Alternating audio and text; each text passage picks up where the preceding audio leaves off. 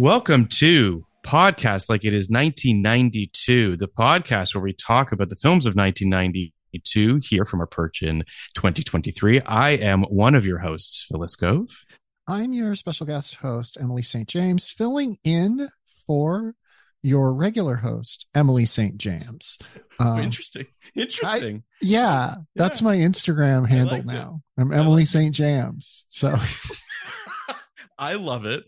Listen, this is our intro to a brand new podcast. Listeners of podcasts like it's 1999, 89, 2009 are, I imagine, accustomed to the dulcet tones of Mr. Kenneth Neibart, but he's decided to retire. He decided to drop the mic, and that's on him. Are we gonna like retire his number? Is it we'll hang it from the rafters? Yeah, we'll get it up at the Rebel Talk offices. Is what we'll do. It'll be great.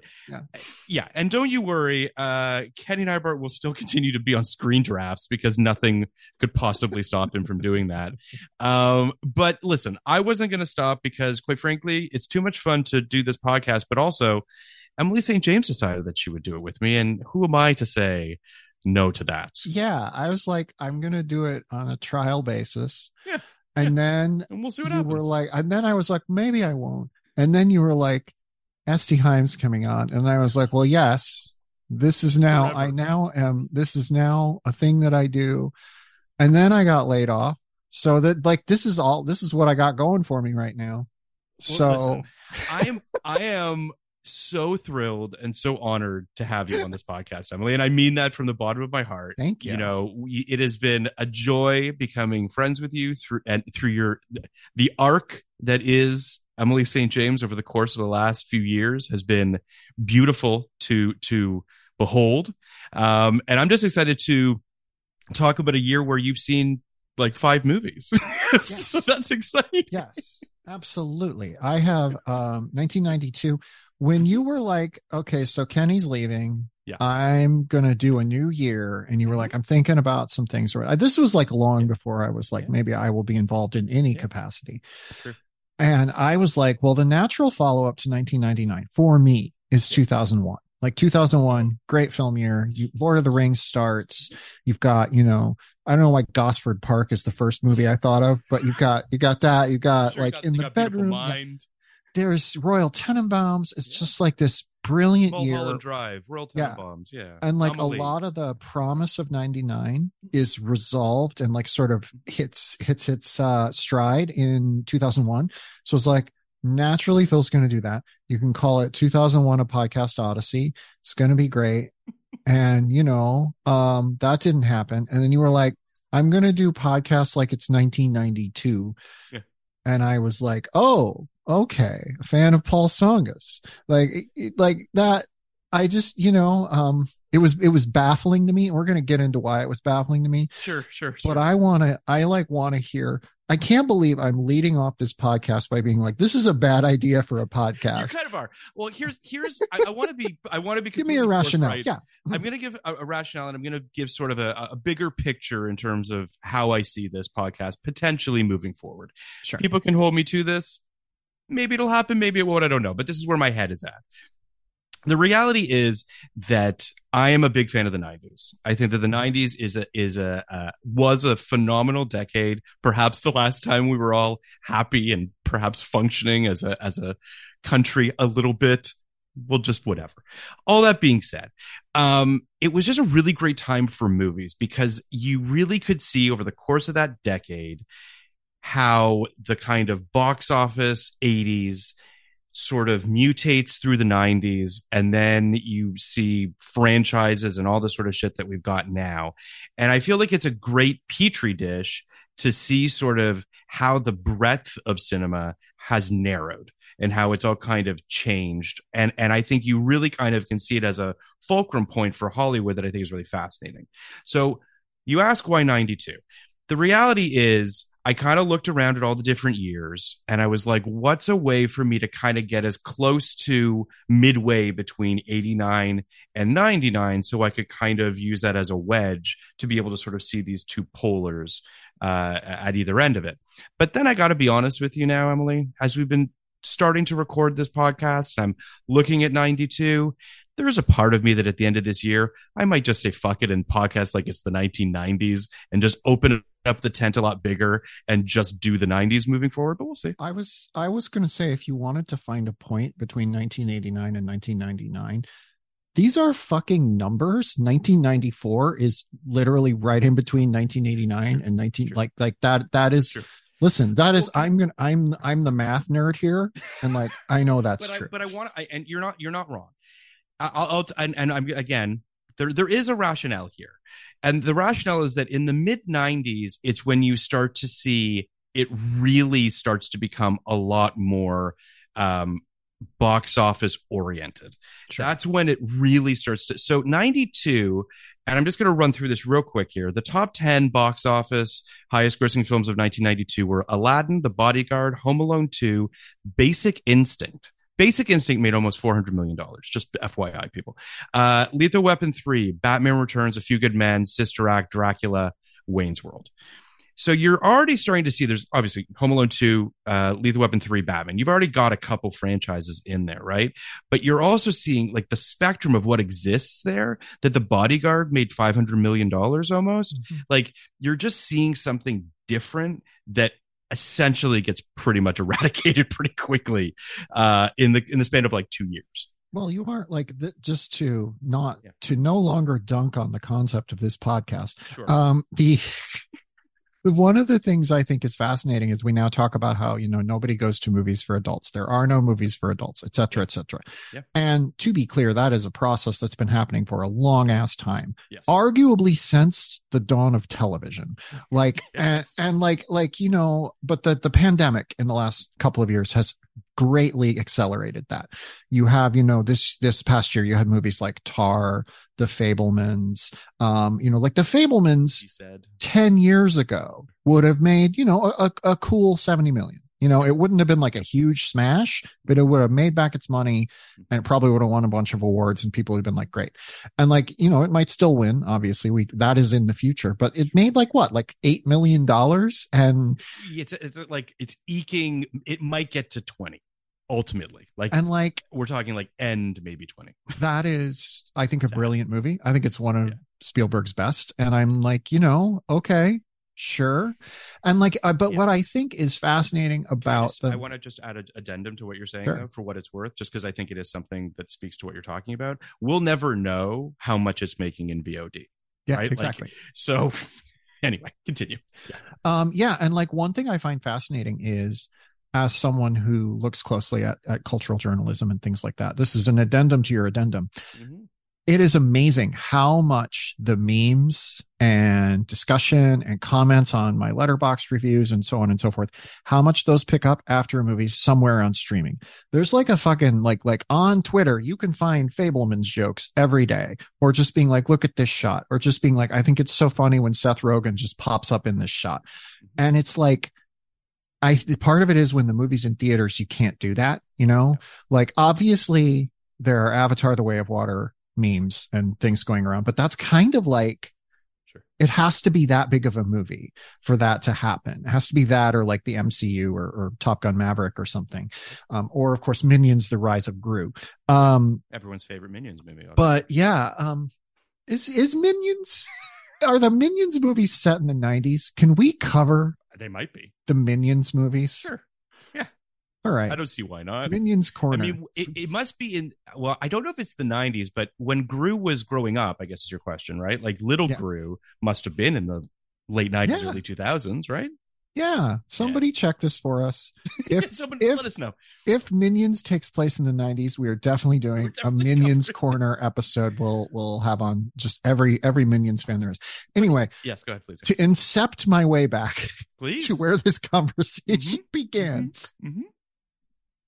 I think that this, like, as we're watching these movies, and as I was on 99 a whole bunch of times, and like you look at the difference between the 2 years, and 92 is like, yes, they are still like making all these different genres, and they haven't died out by 99, but they're a lot thinner on the ground. So this is like, I want to say kind of the last gasp of quote unquote movies for adults.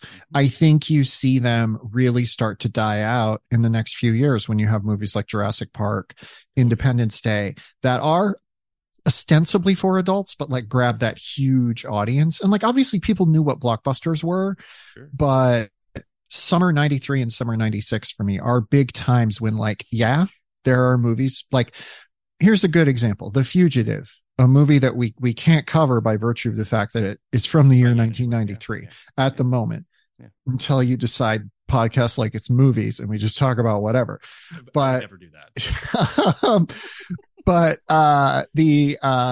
yeah, The Fugitive is this movie that is pretty adult. You know, it is aimed at adults, but it's PG-13. It's got a lot of big action sequences. You could see that movie when you are 12, as I did, and be like, this is the best fucking movie ever made. And like, it is playing to that audience. And then like, as the world of at home DVR streaming, DVD players, as that becomes more of a time suck for adults, you see the audience of teenagers and 20 somethings, especially men, getting targeted. And that leads to the world we're in today. So this is like 92 is this weird cusp of a year for reasons other than my own like personal issues, which we'll get into in a moment. Which we will absolutely unpack in a moment. But I do think that, you know, to highlight the Fugitive thing. So far, you know, not to whatever, but we record these out of order a little bit. So this is actually being recorded after we have recorded a handful of episodes. And if you look at like the fact that we did our Under Siege episode with Ben Hosley, that's 92. The next year is 93 with the same director, a lot of the same cast, Tommy Lee Jones, but it's now a PG-13 movie. It makes infinitely more money than Under Siege does, right? I mean, it's obviously a Harrison Ford vehicle, it's this and whatever, but like just putting those two films next to each other, you can see the difference between just 92 to 93. Right. I mean, and literally in the Wikipedia, I have the Wikipedia article open here. There's only one event, quote unquote, in the page, and it says August 24th, production begins on Jurassic Park. So it is, I mean, we are really kind of seeing a page being turned in Hollywood towards boys from like 11 to 16, where it's like, how do we get as many of them into the theaters as humanly possible? It is bonkers to me they turned around Jurassic Park that fast. Like they start filming late August. They're out mid-June 93. That's amazing. That's incredible. Good work, Steven Spielberg. Like, good work, Steven Spielberg. That's what people don't say. Let's get him on the phone. Let's just pull him in here and just tell him he did a good job on Jurassic Park. Good movie. I mean, it's also an interesting year. I want to talk just a little bit about, we will do an episode specifically about the Oscars of that year. So I don't want to go too deep into this, but just for what it's worth, even just your Best Picture nominees from 92 versus even just 93 the next year. I mean, you've got Unforgiven, Crying Game, Few Good Men, Howard's End, Scent of a Woman. Yeah. Now, those are all, I mean, outside of the Crying Game, I'm assuming these are all studio pictures, right? I mean, so, you know, big studio pictures. Yeah. And I mean, Merchant Ivory is its own weird little thing, but yes, we're just going to say yes. Sure. It's an interesting year. It's a year that, like, I look at the Oscars, you know, next year, obviously you've got Schindler's List, which sweeps, and you've got all that, you know, you've got The Piano, you've got Schindler's List, you've got what have you. It is really interesting. And as we approach the Academy Award nominations to date this episode, but they're going to be coming out on Tuesday. And I do think that the Oscars, not only have they become less relevant, part of the problem is exactly what you were talking about a moment ago, which is the diffusion of how people watch movies. Yeah. Like it's a mess. You look at this year's Oscar lineups, and there is just there's a real good shot that Top Gun Maverick and Avatar: The Way of Water, the two biggest films of the year, are both going to be nominated for Best Picture and several other awards. Probably they will like trade off winning all the tech categories. You might even see Top Gun Maverick win some above the lines. But you know, I don't think it's going to give the Oscars a huge ratings boost. I think we've gotten to a place where like film culture is now, confined entirely to certain corners of Twitter and Letterboxd. Movies are no longer the center of our culture in the way they were back then. It's a thing that people do sometimes. It is interesting. I would say that one of the big things that the streaming world has done, not even just for movies but for television as well, is it's allowed you to sort of surgically figure out what your demo is and say, if we can get 1 million people to watch this show, if we can get 1 million people to watch this movie, that's a win. That's a success, right? That's not a success, or was not deemed a success 15 years ago, 20 years ago. Yeah. And I think that now it's so diffused. There used to be this argument about the Oscars, I would say probably going on like 7 to 10 years ago, which was, start nominating movies people have seen. If you do that, your ratings will go up because people will start watching again. Yeah. And I don't think that's true, to your point. I think like there was a year, the 2018 Oscars awarded in 2019. They nominated Star is Born. They nominated Black Panther. They nominated Bohemian Rhapsody. They nominated movies that made a bunch of money and their ratings went up a little bit. People just, that culture is gone. And not even in the sense of like the highbrow. It's in the sense of like this entire like world that's like casually cares about movies as a fundamental part of our cultural firmament is just like eroded to hell. Well, and this is a question I'm curious to hear your answer on, because I don't know how you feel about this, but I hate it. I don't know that live means what it used to mean either. Yes.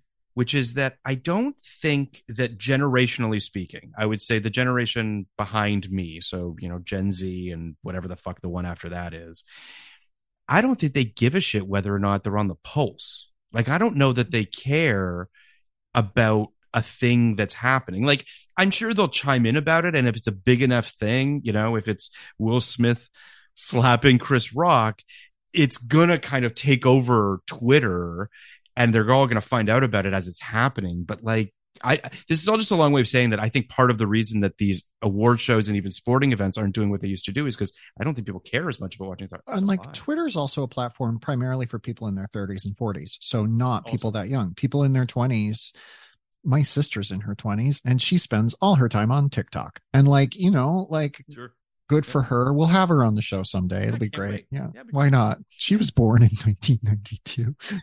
She wasn't even, I feel like we have to do a month where we just have people on who were born after 1992 and just be like, what's up? How do you feel about it? It's going to be great. We have a guest coming on. I mean, I'll just say it. We have Emma Stefanski coming on to talk about Cool World, a movie that she honestly was just like, I've heard of this movie. I've put it off because everyone keeps telling me how bonkers it is. But she doesn't was she born in 92? Maybe. She feels like someone who might have been born in 2016 and just like is preternaturally gifted. Like that definitely could be true. You can't prove it's not true. I can't prove it's not true. I mean, I'm not sure that this is all just a long way of saying that I do think generationally we are at a place where it's part of why like 92 was an opportunity also, because when we did our 89 Patreon, it is interesting because like 89 had some really seismic movies, like just movies that really moved the dial. If it's a When Harry Met Sally, if it's a Do the Right Thing, whatever the case might be. And I felt like generationally, I was worried about having younger guests on that didn't, Dana Schwartz came on to talk about Little Mermaid, and she wasn't born in 1989. Like I or maybe she was. I don't know. Long story short, I think that we're in this sort of interesting pocket in 92 where there are these things that kind of popped up and broke through and broke out.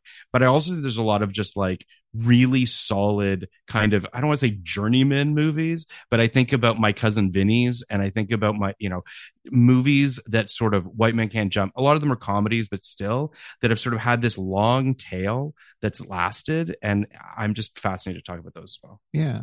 I'm still thinking about this comparison between Under Siege and The Fugitive. Yeah.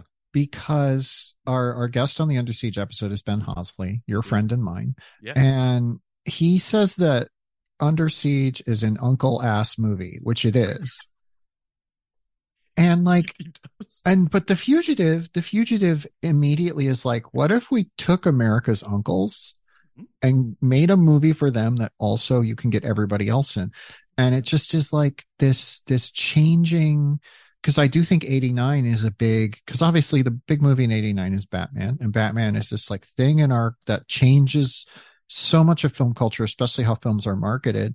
But you've also got things like fucking Honey, I Shrunk the Kids, which is this like fun Honey, I Shrunk the Kids and Little Mermaid, which are lifelines to the struggling Walt Disney Corporation, who, as we all know, went out of business shortly thereafter and doesn't control all of media. So yeah, this is, you're talking me into this. 1992 is definitely a year that happened, and I lived through it.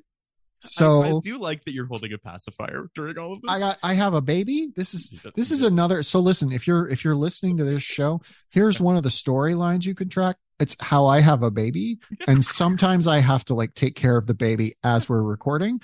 And Phil thinks I'm very good at it. I think you're very good at it, Emily. I'm not going to lie. So I do want to talk about some, just for a brief second here. I'm going to talk about the winners of some of the awards from 1992. Our Golden Globe winners of 1992, which were announced on January 23rd, 1993. The best drama, Scent of a Woman. Boo.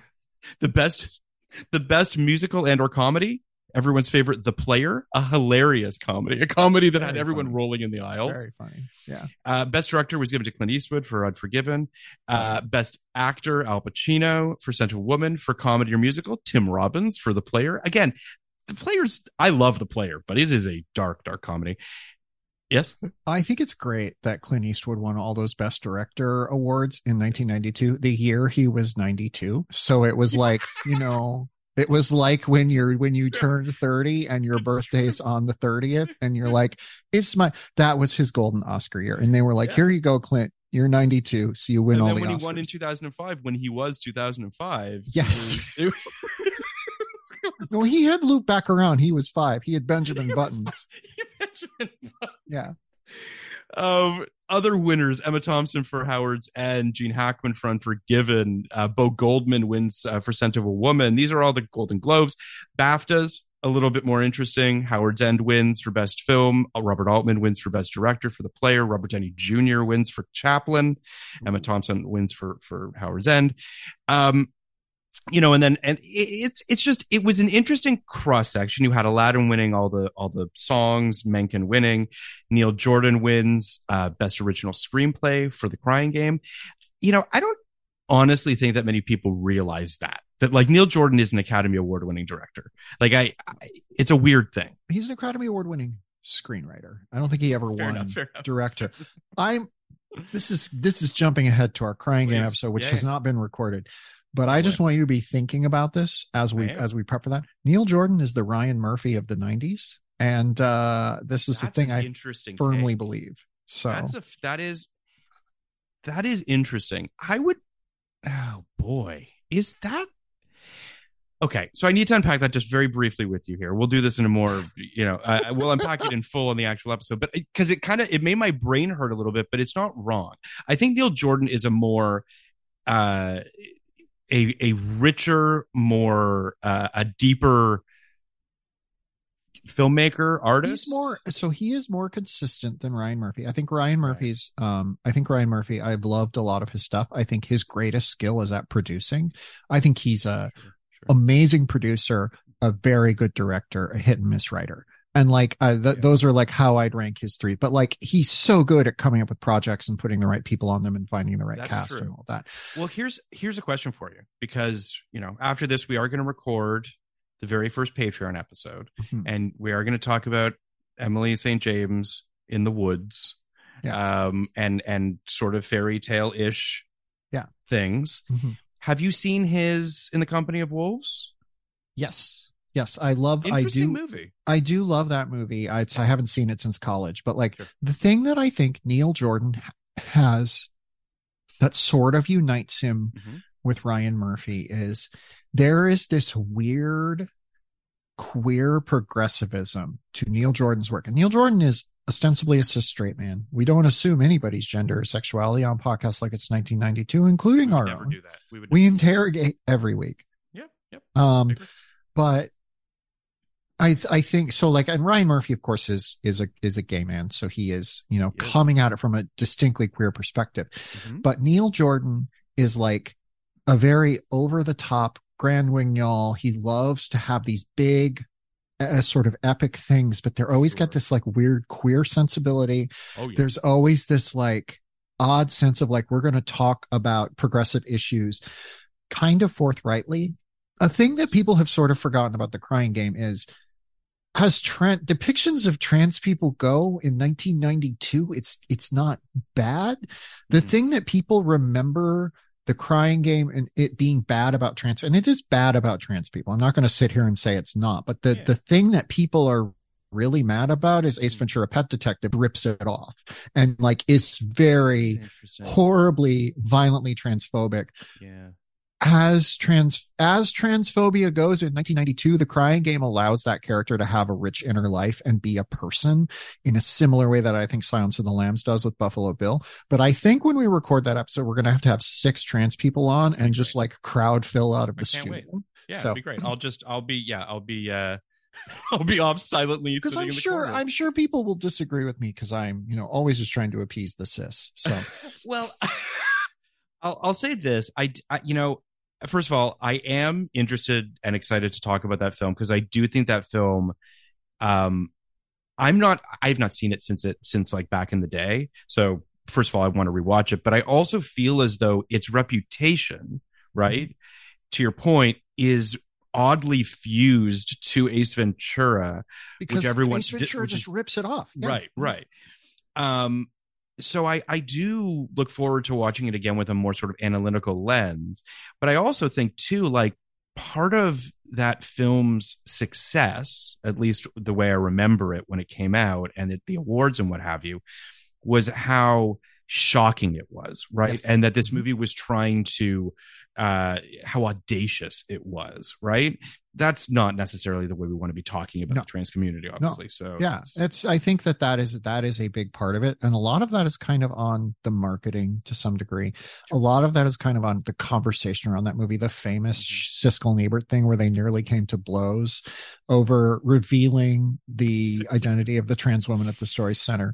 Like, one other thing that is really uncomplicated about the Crying Game's legacy is it is like kind of the start of Harvey Weinstein as an Oscar titan, and like as we all know, that didn't end up being everything a worked out bad great thing for Yeah. everybody. Yeah, I mean, it's listen, it's a complicated movie. It's one of the reasons why I wanted to do this year as well because I do think that these complicated things, like it is interesting, having done 352 episodes of podcasts like it's 1999 and covering all the movies that came out that year. I don't actually think that 1999 was a particularly progressive year No. in that way. There are ways that it is progressive, but certainly not when it comes to race and gender. So Yeah, in 99 you're seeing the beginnings of what the 2000s became, which was like everything was aimed at white men between 15 and 25. Yeah. And so you rarely had films about women, you rarely had films about non-white people, you rarely had queer films that were in the mainstream. Certainly now we're in this very weird era where like, there will be 2 girls who kiss in a Star Wars movie and Disney will be like, we did it, everybody. And then they'll quietly cut it out when it goes to China. But like, it is what it is. But it is interesting because I do think, obviously we had you on to talk about the Matrix, but I think the Matrix is sort of the coded movie, like the way that even Fight Club, which is coded and then misread. Both these movies were coded and misread at the time. It's just interesting how, you had a lot of really brilliant artists trying to bake these ideas into these movies. Yeah. And that was the only way to kind of get it past. Yeah. Were there other awards winners you wanted to touch on? Who won the Palme d'Or? That's a good question. I wish I could tell you off the top of my head, but I'm going to tell you right now. I hope it's like I hope it's Sister Act. I hope Sister Act won the Palme d'Or. It's Ingmar Bergman's The Best Intentions. Never heard of it. I've never seen that or heard of it. Heard of it? Yeah. It's available now on Prime Video for free. Fucking wild to think about. Ingmar Bergman still making movies at this point in time. We should have him on. Do you know who? Here's what I'm going to tell you though. I'm going to tell you the jurors Okay. of the 1992. It's Okay. pretty amazing. Gerard Depardieu, Sure. I love it already. John Boorman, Carlo De Palma, Jamie Lee Curtis, Okay. Pedro Almodovar. Okay. I mean, and then a bunch of people that unfortunately I don't know. That's not to say that they're not very talented. Opening film. Listen. Jamie Lee Curtis is doing the rounds for Everything Everywhere All at Once. Let's get her on and just be like, explain yourself. What was this? Yourself. The opening film, Basic Instinct. The closing film, Far and Away. I mean, listen, the Palme d'Or, the Cannes Film Festival in 1992 was kind of a banger. There was a bunch of stuff in competition. Basic Instinct was in competition. God bless him. But yeah, no, it was. It was a weird year. Yeah, I mean, listen, there were a lot of great movies that came out. We are going to cover a lot of them. Just to give you here's a smattering of some of the films that we're going to cover. Batman Returns, Death Becomes Her, Toys, Unforgiven, My Cousin Vinny, Basic Instinct, Dracula, Last of the Mohicans, The Bodyguard, Glengarry Glen Ross, A League of Their Own. I could keep going, but there's a lot, and there's a lot of good ones. I will tell you, when you said, yes, I want to do 92. Yes. I literally was like, oh, he just wants to talk fucking Batman Returns. He's going to do like 6 Batman Returns episodes. And I was like, why doesn't he just launch the Batman Returns minute? It's not true. I mean, listen, I have been on a podcast where I talked about Batman Returns. I went on Norm Wilner's podcast, so people can listen to that to tide them over until we do our month of Batman Returns. But I'm kidding. We're not going to do a month of Batman Returns. But let's do a month of Batman Returns, all with people who weren't born in 1992. And have never seen a Batman movie. Who don't know who Batman is. Like we're finding jurors for the O.J. Simpson trial. Yeah. I mean, listen, guys, it's going to be a lot of fun. We're going to have a lot of great guests. As Emily mentioned, our very first episode is going to be with Esty Haim, who came on to talk with us about Aladdin and how much she wants to have sex with the genie. Hot genie. It's a hot genie. Let's just face it. We've got lots of great guests coming up. Some new ones, some fan favorites, and it's going to be great. And Emily will, she's here. What can you ask? I mean, I'm special guest host. Guest host. I said I was going to call myself that, so that if I just suddenly disappear, people are like, well, she was the special guest host. It's true. I think that as Emily has said to me many times, she's got a baby. She's commitment phobic, clearly, because that's the type of people that have babies. And listen, she's going to be here for as many episodes as she can be. And if she's not here from week to week, there'll be someone else in her stead. Before we wrap this up, because I know we're heading that way, I do want to ask a little bit about, I've been thinking about this as we've recorded these episodes. I was on 99 a bunch of times. And for me, the difference between the handful of movies I've seen from 92, which we'll get into, and the many movies I've seen from 99 is, in 99, I was a teenager. I had sort of critical faculties, like nascent ones, not great ones, but nascent ones. And so like I can watch a movie from 99 and for the most part, my opinion I held then still makes sense to me. I might have changed my mind like I have on American Beauty, but I can watch that movie and be like, I get what 18-year-old me saw in this. Yeah. When I watch a movie from 92, that's like, I'm still a kid. And like, these are movies that are like, very nostalgia inducing. Aladdin is a movie I've seen a billion times. I know everything down to the line readings. And like, I'm not capable of seeing flaws in that movie. I know they exist. I have the professional training to be able to be like, this and this and this doesn't quite work.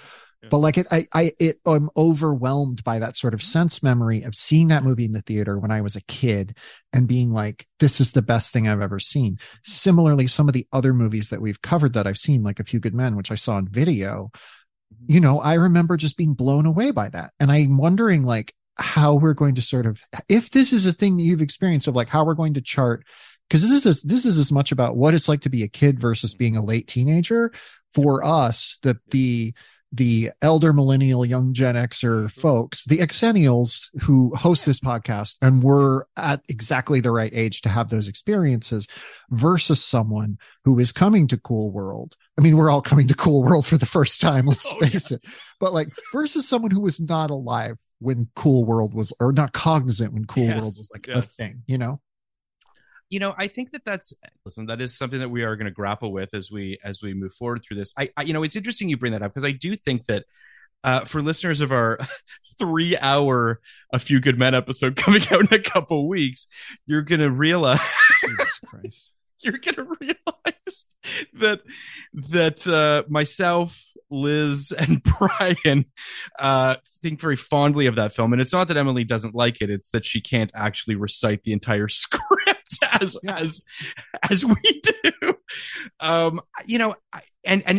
think that I'm going to use that movie as a petri dish for your argument because I think it's a good one, which is that I can see the flaws in A Few Good Men. It's not as though I can't see them.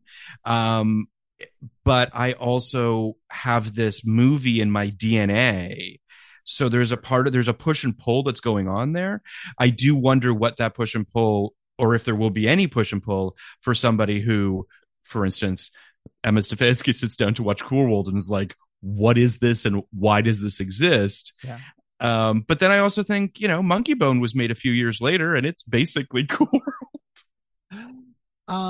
Yeah, I remember when Monkey Bone came out, I was like, oh, that's like Cool World. Like literally I did have that thought. I had never seen Cool World. I never saw Monkey Bone either. I didn't even watch it when Blank Check did it. I was like, I don't need to see this. This is not a thing. I can die happy having not seen Monkey Bone. Here's what I do know. Cool World's definitely better than Monkey Bone. Like, I don't know how much better, but it's better. Well, we'll find out. Folks, put a pin in that. That's another storyline we've launched. Will Phil like Cool World more than Monkey Bone? Like, we're going to find out. We're going to learn. There's a mystery that will be solved at the end of this podcast. Will you explain that mystery for us? Yes. So, one of the things that is true about me, and if you've read anything I've ever written, especially at the AV Club, I talked about this in like every recap I wrote of fucking Glee. I would be like, by the way, I was raised fundamentalist Christian. I didn't get to watch a lot of TV and movies. And then people would be like, what does this have to do with Leah Michelle singing Baby Got Back? And you're like, I don't know. I had to drop it in there. I grew up in a very religiously repressed environment. I grew up in a home where I was not allowed to consume most media. And I've already brought this up in like half the episodes we've recorded, so I'm going to try and stop bringing it up so often. But I see these episodes as all being reviews of Glee, so you should. These episodes are all reviews of Glee. My wife just said, "Now you're bringing it up in this episode." And Libby, this is the introductory episode, so it's fine. My wife is listening. She's got our baby, Libby, and their child. Most episodes remain in the background, listening. And we get to hear Libby's thoughts from time to time. Libby, we just hear a random voice, like sort of mumbling in the background. Anyway, I was raised in this fundamentalist Christian, non-watching TV and movies household, where I once had an episode of Northern Exposure on, and the guy said Northern Exposure will be right back, and my dad said Northern Exposure will be right off. So that was the kind of house I was raised in. And what was the problem with Northern Exposure? It was. It was CBS drama. There wasn't. It was too queer friendly. It was too. There was too many people having sex outside of marriage. Like, I'm talking. We stopped watching Home Improvement. Can't have that. We stopped watching Home Improvement because they made the dad was too much of a buffoon. Like, that was the kind of household I lived in. So that's tough. Okay. So when I think about the 80s, I have seen nothing from the 80s. I've seen the big movies. I've seen the Raging Bulls, the Blue Velvets, the big hits, the Ghostbusters, etc. But I saw those later in my 20s. So like people will be like, Ghostbusters, that fucking rules. And I'm like, it's okay. It's fine. And the first year I started really seeing movies was 1993. That was the year when I was like, I went and saw Jurassic Park. I went and saw The Fugitive. I was cognizant of movie culture. I rented a bunch of shit on video. Because here's another element of this. I grew up 45 minutes from the nearest movie theater by drive. For you to see a movie. So it wasn't easy for me to see movies. I probably saw, 4 movies a year in theaters, and that was like a high. And so I just rented everything. But like 93, I'm renting a lot of stuff. 92, I'm still kind of not allowed to see anything along those lines. In fact, I think two go ahead. movies in the theater. Correct, I saw right? 2 movies in the theater. One of which we know. One of which is Aladdin. And the other one will be revealed when we cover that film. And every week I'm just going to, I can't wait till we stumble upon it, because there's no way for me to know. You're going to be so like, it's not going to be a huge surprise, but you're going to be like, what? This is a weird one. It's like my wife, her dad took her and her younger brother. They were both probably like 10 or 11 to see White Man Can't Jump in theaters. It's just like, what if that was the one? What if I was like, I was raised in a religiously conservative household, but I got to see, no, it's not White Man Can't Jump. I will say this though, Libby, your wife Libby, yes, did come on the 1989 Patreon to talk about Steel Magnolias with us.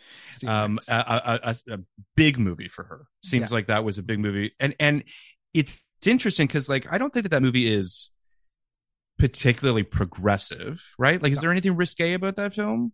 But that's a film you were not allowed to see when you were 12. Yeah, I was. I think some of this was everyone could tell I was a girl and everyone was uncomfortable about that. So I was kind of like, I had my gender really harshly policed. I remember we walked out of Little Mermaid, which is a film about a trans woman. That is like true. She's a fish. Yeah. It's, and we walked out of it and my father immediately was like turning it into a Christ allegory, which it kind of is, King Triton gives his life for his daughter or whatever. But he was just like, you see, that movie was really about God. And I was like, okay, I should not want to look like Ariel then. And now I do. Can it be both? Yeah, listen, here's the thing. No one can prove this isn't true. I look exactly like Ariel from the Little Mermaid. No, it's true. No one can prove that that's not true. Especially the patrons that are watching these videos. Well, listen, guys. This is a reason to get the Patreon. This is the reason to get the Patreon. You can see me. So I look just like Ariel. Emily looks like Ariel. And also just to support the podcast and all of that. But listen, we're so thankful for people that have listened to this episode, B, that are going to go on this journey through 1992 with us. We're also, for what it's worth, there's a handful of television shows that we also want to cover. Not the same level of television as you would imagine. Northern Exposure being one of those TV shows in '92. Your Melrose Places, your what have yous. There's a couple that we'll dip our toes into, and we'll have some TV professionals come on and talk about that with us. But overall, this is going to be mostly focused on the films of 1992, and we'll just see where it takes us. The presidential election will be we'll be analyzing every candidate. We will have one episode dedicated just to Ross Perot. I do want to ask you, I feel like you probably were not keeping diligent top 10s in 92, but do you have a sense of like what your top 5 from the year might be? That is a good question. Because I thought about that, because obviously listeners of our podcast know that in the past, Kenny and I have done a sort of our top 10 lists. I mean, listen, if I'm being real, I didn't, I'm going to tell you something that's kind of shocking, Emily. I didn't really like Batman Returns when it came out. Wow. When I saw it when I was 12, I was just like, what is happening? It was a quick turnaround in the sense that probably within like a year or two, I aged up enough that my sexual awakening came into play. And I was like, oh, Michelle Pfeiffer. And Danny DeVito. Let's not forget. Danny DeVito. And it sort of changed my whole perspective. But I mean, listen, it would probably be, I loved Wayne's World. I loved A Few Good Men. I really liked Aladdin for what it was worth. I really liked Scent of a Woman when I was 12, because hoo-ha. It's hoo-ha. It's a boy movie. It's a movie about like, aren't women glorious? I don't know. Like, there's just something about it. And I honestly really liked The Player because I thought, oh, well, this is what Hollywood is like. Like, it was kind of my entree into this is what the inner workings of Hollywood is like. Spoiler, it's not really like The Player outside of like the first shot where everyone's pitching things to executives. Outside of that, it's not really a particularly, but all that being said, those are the ones that jump out at me. Yeah. I mean, at the time, my rankings would have been Aladdin, Few Good Men, Wayne's World. the other movie I saw in theaters, which will not be named. Which would, And if you like that year, a new Sight and Sound list came out. And actually, I think I saw Home Alone 2 eventually. So I put that number 5 sure. that year. And our Home Alone 2 episode is going to be a banger, Phil. It's going to have so many embarrassing stories about me. Can't wait. If you had told me that year's Sight and Sound list had those 5 films atop it in 1992, I'd have been like, sounds right. That sounds just about right. Now that I'm, and I bring up Sight and Sound because my favorite movie from 92 is Twin Peaks Fire Walk with Me, which would be on my top 10 of all time. Like, really? Yeah, I made a Sight and Sound ballot and put it on Twitter at some point, and like I had Fire Walk with Me on there. I'd have Unforgiven up there. I'd have Malcolm X up there. Oh, now I would have Malcolm X at the time. I like now that I've seen some of these movies, but there's a lot I haven't seen. I'm very excited to check out. I'm excited to check out some of these movies. I'm excited to see Enchanted April, which won like 6 Golden Globes. I'm excited to see that. Maybe it's great. Maybe it's great. Here's a question for you.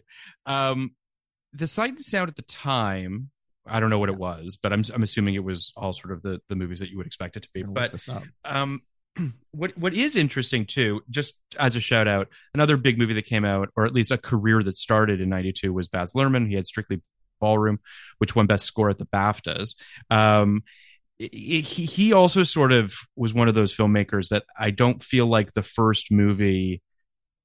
I think a lot of people think his first movie is Romeo and Juliet. Is the point I'm trying to make. Like, I don't think a lot of people know about Strictly Ballroom as much.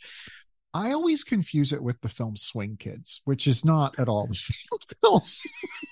Is that 92? No, I think Newsies is 92. I was so upset that Swing Kids was not 92 because I had Is the it perfect. 93? It's 93. I had the perfect guess for it, and I'll tell you off mic because I don't want to blow up their spot.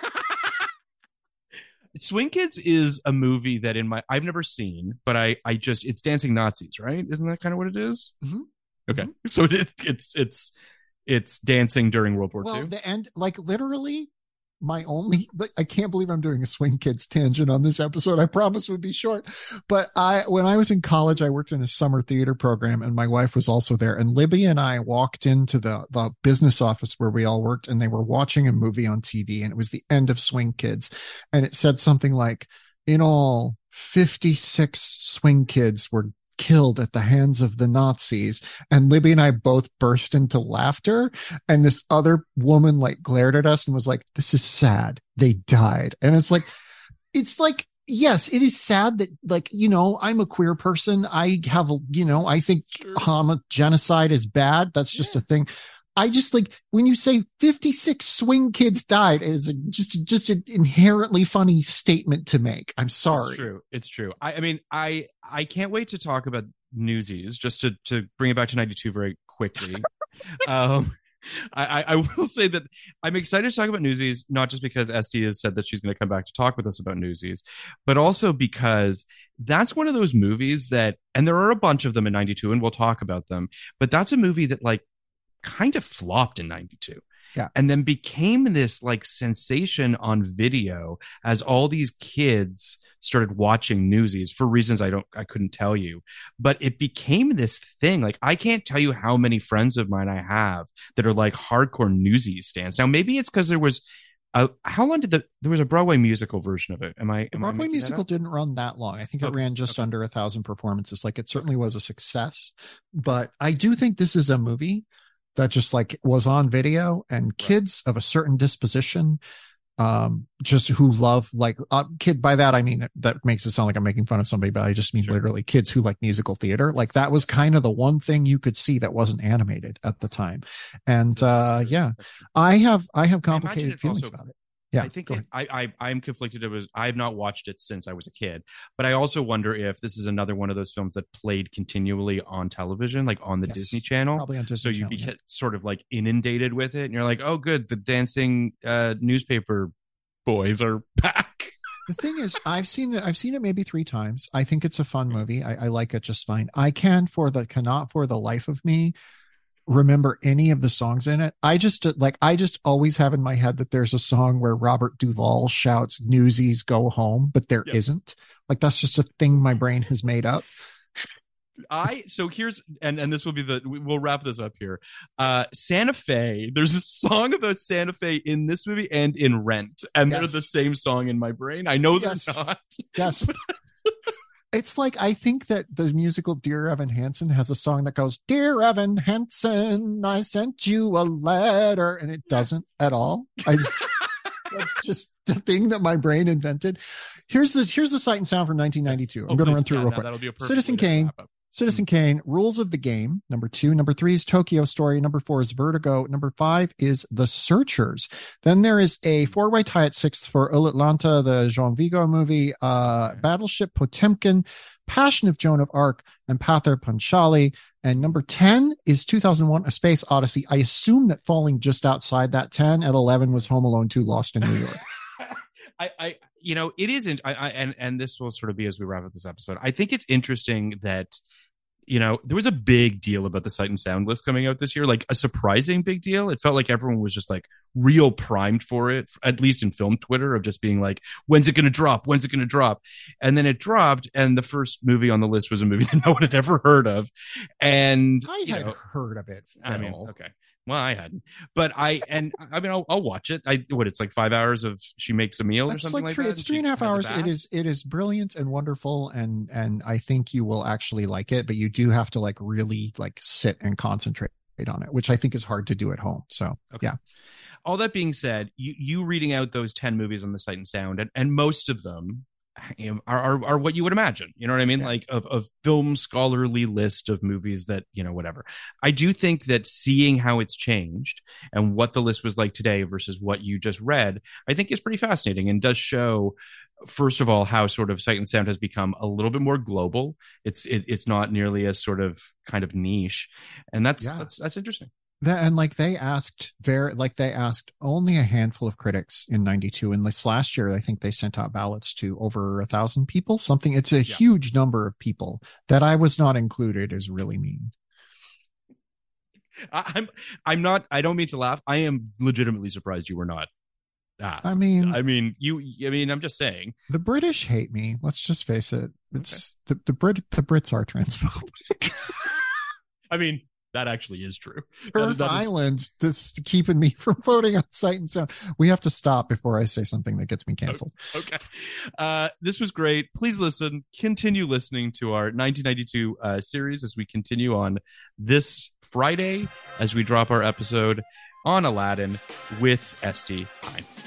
Yay. Podcast like it's 1992. 1992. Podcast like it's 1992. 1992.